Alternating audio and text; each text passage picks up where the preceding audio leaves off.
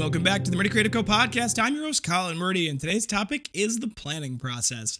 But first, I want to say thank you to everyone who's supported the company so far. If you haven't got a chance, go check us out on the web at murdycreative.co. That's M-U-R-D-Y, creative.co. Or you can check us out on Facebook and Instagram by searching at murdycreative.co to see the best of our product shots.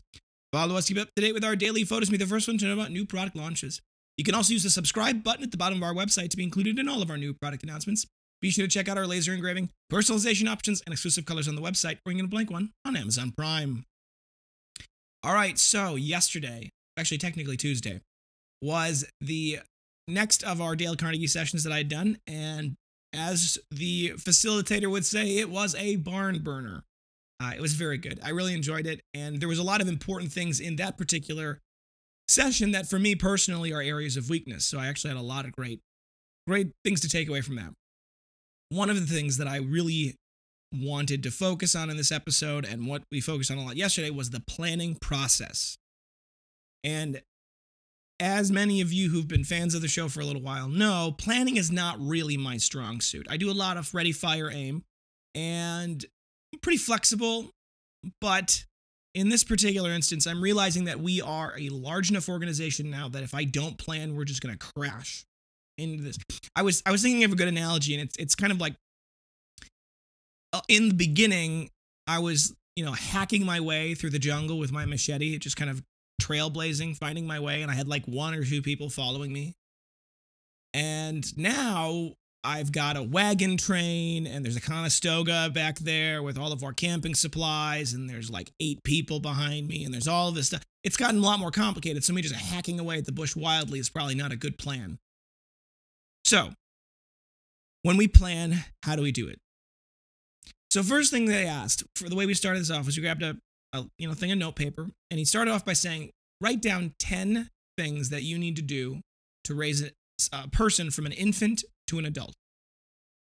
That's pretty straightforward, and so I wrote it down, things like, house them, feed them, clothe them, provide them with medical care, all of the usual things, right? And he said, okay, put those up on the window, and then we want to organize them into a couple of categories. You can pick the number of categories, but you want to organize them into categories. We had to do it with a partner, and we had to do it without speaking. So they had their 10, I had my 10. We had to do them, and we did them without speaking. Virtually every group, including ours, broke it up into 3 categories, with a few under each. We had a lot of similar crossovers, a lot of the same things. Said, okay, now do that with your job, your role. Write down 10 parts of your job, 10 things that you do in your job. And so, okay. He said, now have your partner do the categorization. And so my partner categorized mine into a couple of categories, 3 actually. And it was 3 categories with 3, and then one had 4 underneath them. And I was like, interesting. And the categories were kind of, when you broke it down into those 3 categories, it was kind of like, yeah, I guess those 3 or those 2, 4 tasks are very similar, or they are related directly. And then it became a kind of thing where it's like, okay, once we'd kind of done that, we nailed down kind of what the roles are, what the elements are, what we do in our jobs, which was kind of interesting. It was then saying, okay, out of those 10, pick 5 of, elements of your job, 5 that are the most important, right? Pick the 5 that are the kind of the primacy ones, right? And for me, it was growth strategies, right? That was one of my first things, my job to grow. And then my next one was, what was it? It was growth strategies, and then it was employee performance and improvement, right? And then I had a bunch under, I had my 5 total. And then we learned about the SMART technique. And the SMART technique, which is how do you take and you create goals that are based off of very specific things. So the SMART is specific, measurable, attainable, results, and time-oriented. So, to give you an example, and I'll just pick one from the sample if I can think of what one of the samples was. The sales team will increase the number of, or the sales revenue from current customers by 17% in the pharmaceutical industry in the course of the next 6 months. That is a specific, measurable, attainable. I mean, attainable is always kind of up to the beholder, but you can set those goals for yourself, right? So specific, measurable, attainable, results-oriented, there is a result, and then there's a time. And when I'd learned that method, I'm like, that is part of my problem. That right there, that one linchpin was actually the crux of my issue when I came to planning. Because I could do the kind of the generic, I'd like us to grow. I'd like us to grow by this much even, right? I could do that. I might even be able to say, I kind of want us to grow by this much in this time frame, right? I could do that maybe. But using that method of specific, measurable, attainable, results-oriented, time and the time elements, that is a very specific formula that allows you to say, okay, we've got to get specific. Now, I had my own specific numbers. Like the top line of my things is I would like us to grow by this specific dollar amount by the end of 2022. Specific, time-oriented, attainable, that's a question right now. Realistically, I think that when we talk about attainability for goals, I think a lot of it depends on time horizon and what you do to get there, right? I do think that our company is capable of hitting the targets that I want to hit. How to get there, though, is the tricky part. So, the good news is, though, now that I've got that specific target in mind, I can say, okay, what are the elements that are needed to hit that SMART target, right? What are the elements that are needed to hit that specific, measurable, attainable, results-oriented, time-based target? For me, one of the elements, and these subcomponents, if you can make them SMART, work well, but if they can't follow the SMART, that's not the end of the world. But for example, one of them was we need to make monthly marketing budgets that specifically have a specific dollar amount allotted to specific channels with specific targets for those channels to hit. And if they do not hit those targets, we need to have a backup or a different place to dump the money so that we stop spending good money after bad. That's one of the four. There's a bunch of other ones, and I can go into greater detail about the specifics of how that's all kind of flayed out. But realistically, the more important element is the process, right? You start with broad, and you start with really broad. And you start with broad in the sense of what are your, and by the way, this process works for any position in the company as well. So for me, I'm talking about company-wide stuff because frankly, my job is company stuff, right? My job in its broadest sense is company goals. My goals are company goals, right? Now, obviously, I can have independent goals of the core of the overarching goals that are personal and whatever, but for the most part, whatever my goals are, that's what the company is because I'm the CEO, right? But if you could do this exact same thing for Meryl, for Anna, for any of my team members, where it's what is the overarching goal of the company? What does your job entail? How does your job, elements lead to the overarching goal of the company? What are the SMART targets involved in that? And what are the elements that we can use to kind of create that measurability, right? Because just, for example, to say we want to make our employees happier, that is not a SMART target. It is too generic. It's not specific enough. What do you mean happy? Do you mean that they're enjoying their jobs? Does that mean that they're content and they're not leaving? Does that, so you have to basically say, and here's a version of we want to make our employees happier that follows the SMART guideline. Using pre and post employee satisfaction surveys, we would like to see our employees go up in their happiness by 15% across the board in the next 6 months. Specific, measurable, attainable. I think 15% is pretty attainable. And it's was the results oriented, that there is a result that you're after. That's the thing, right? Now, if you were going to be really good about SMART, the results in this case would be to reduce employee turnover and lower costs, right? That's kind of the result. That's really like to make our employees happier can be a result unto itself. It can be the goal itself. But if you wanted to be broader about this, or if you're in your job trying to convince your boss of doing this, having the results kind of be the money component, right? Or the related to the money component is important, right? So the result would be of making our employees happier is reduced turnover, better employee productivity, all those other elements. And then there's a time element to it over the next 6 months, right? So you could do this with any position in the company. And for me, it's basically company-wide. So now that what I'm going to be doing over the course of the next couple of days is developing the overarching company plan. Once I have the overall goals and I have what needs to go into them, I'm going to then work on saying, okay, what are the 30, 60, 90, 180, 360 day plans to accomplish those goals, to hit those targets?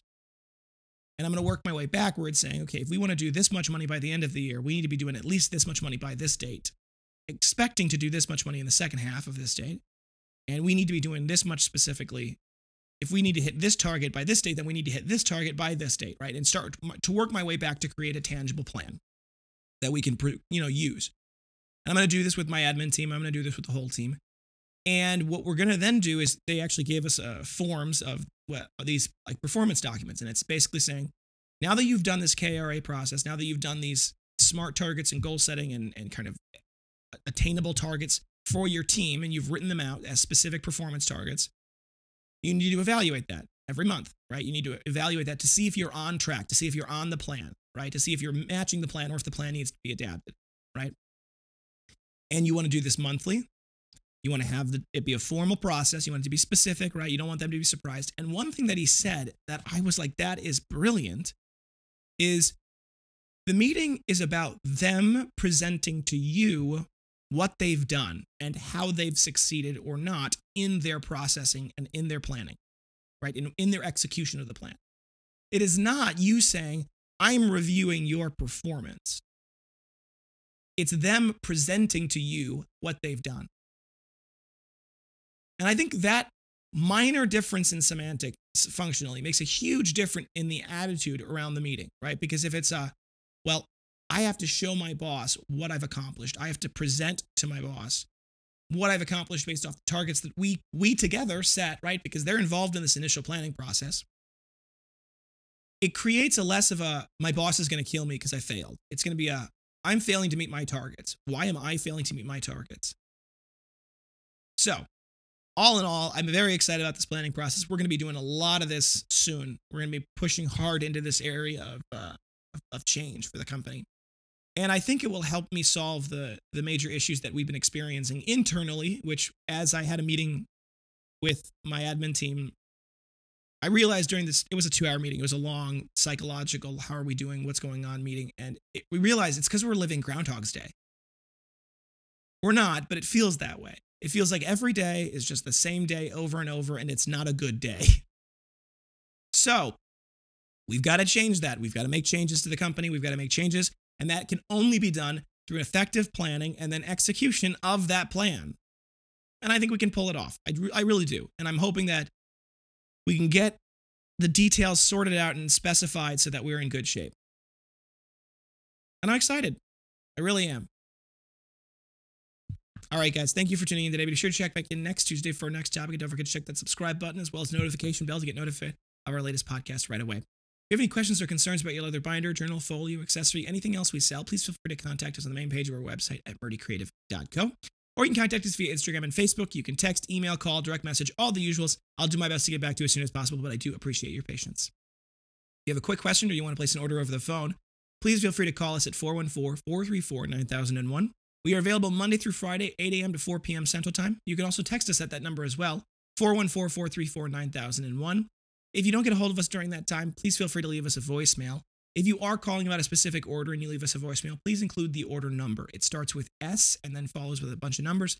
That'll help us triangulate what specifically we're talking about and figure out how to troubleshoot orders quickly.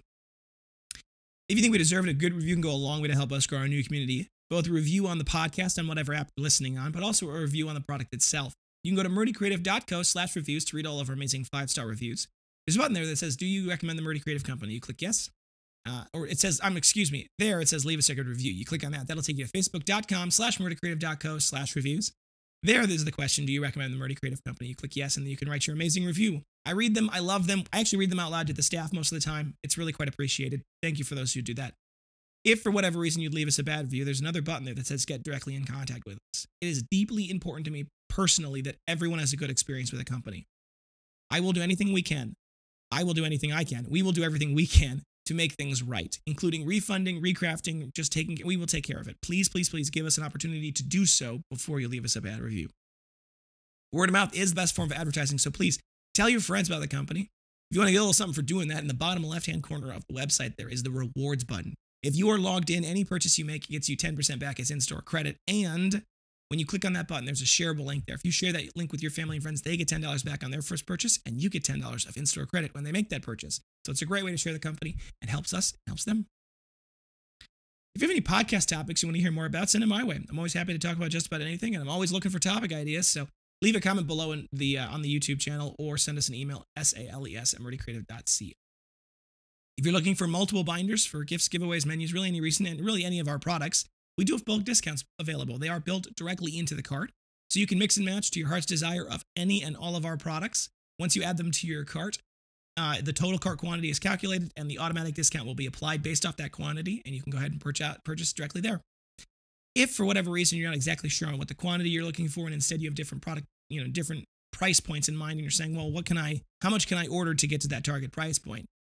Feel free to reach out to us directly, sales@meridiacreative.co, and we're happy to talk through what those discounts look like. If you're looking for a custom engraved item, we have no minimum order quantities and no setup fees. It's a simple flat fee of $15 normally, and you can personalize and customize the product on the website itself directly using the customize button available on the product pages.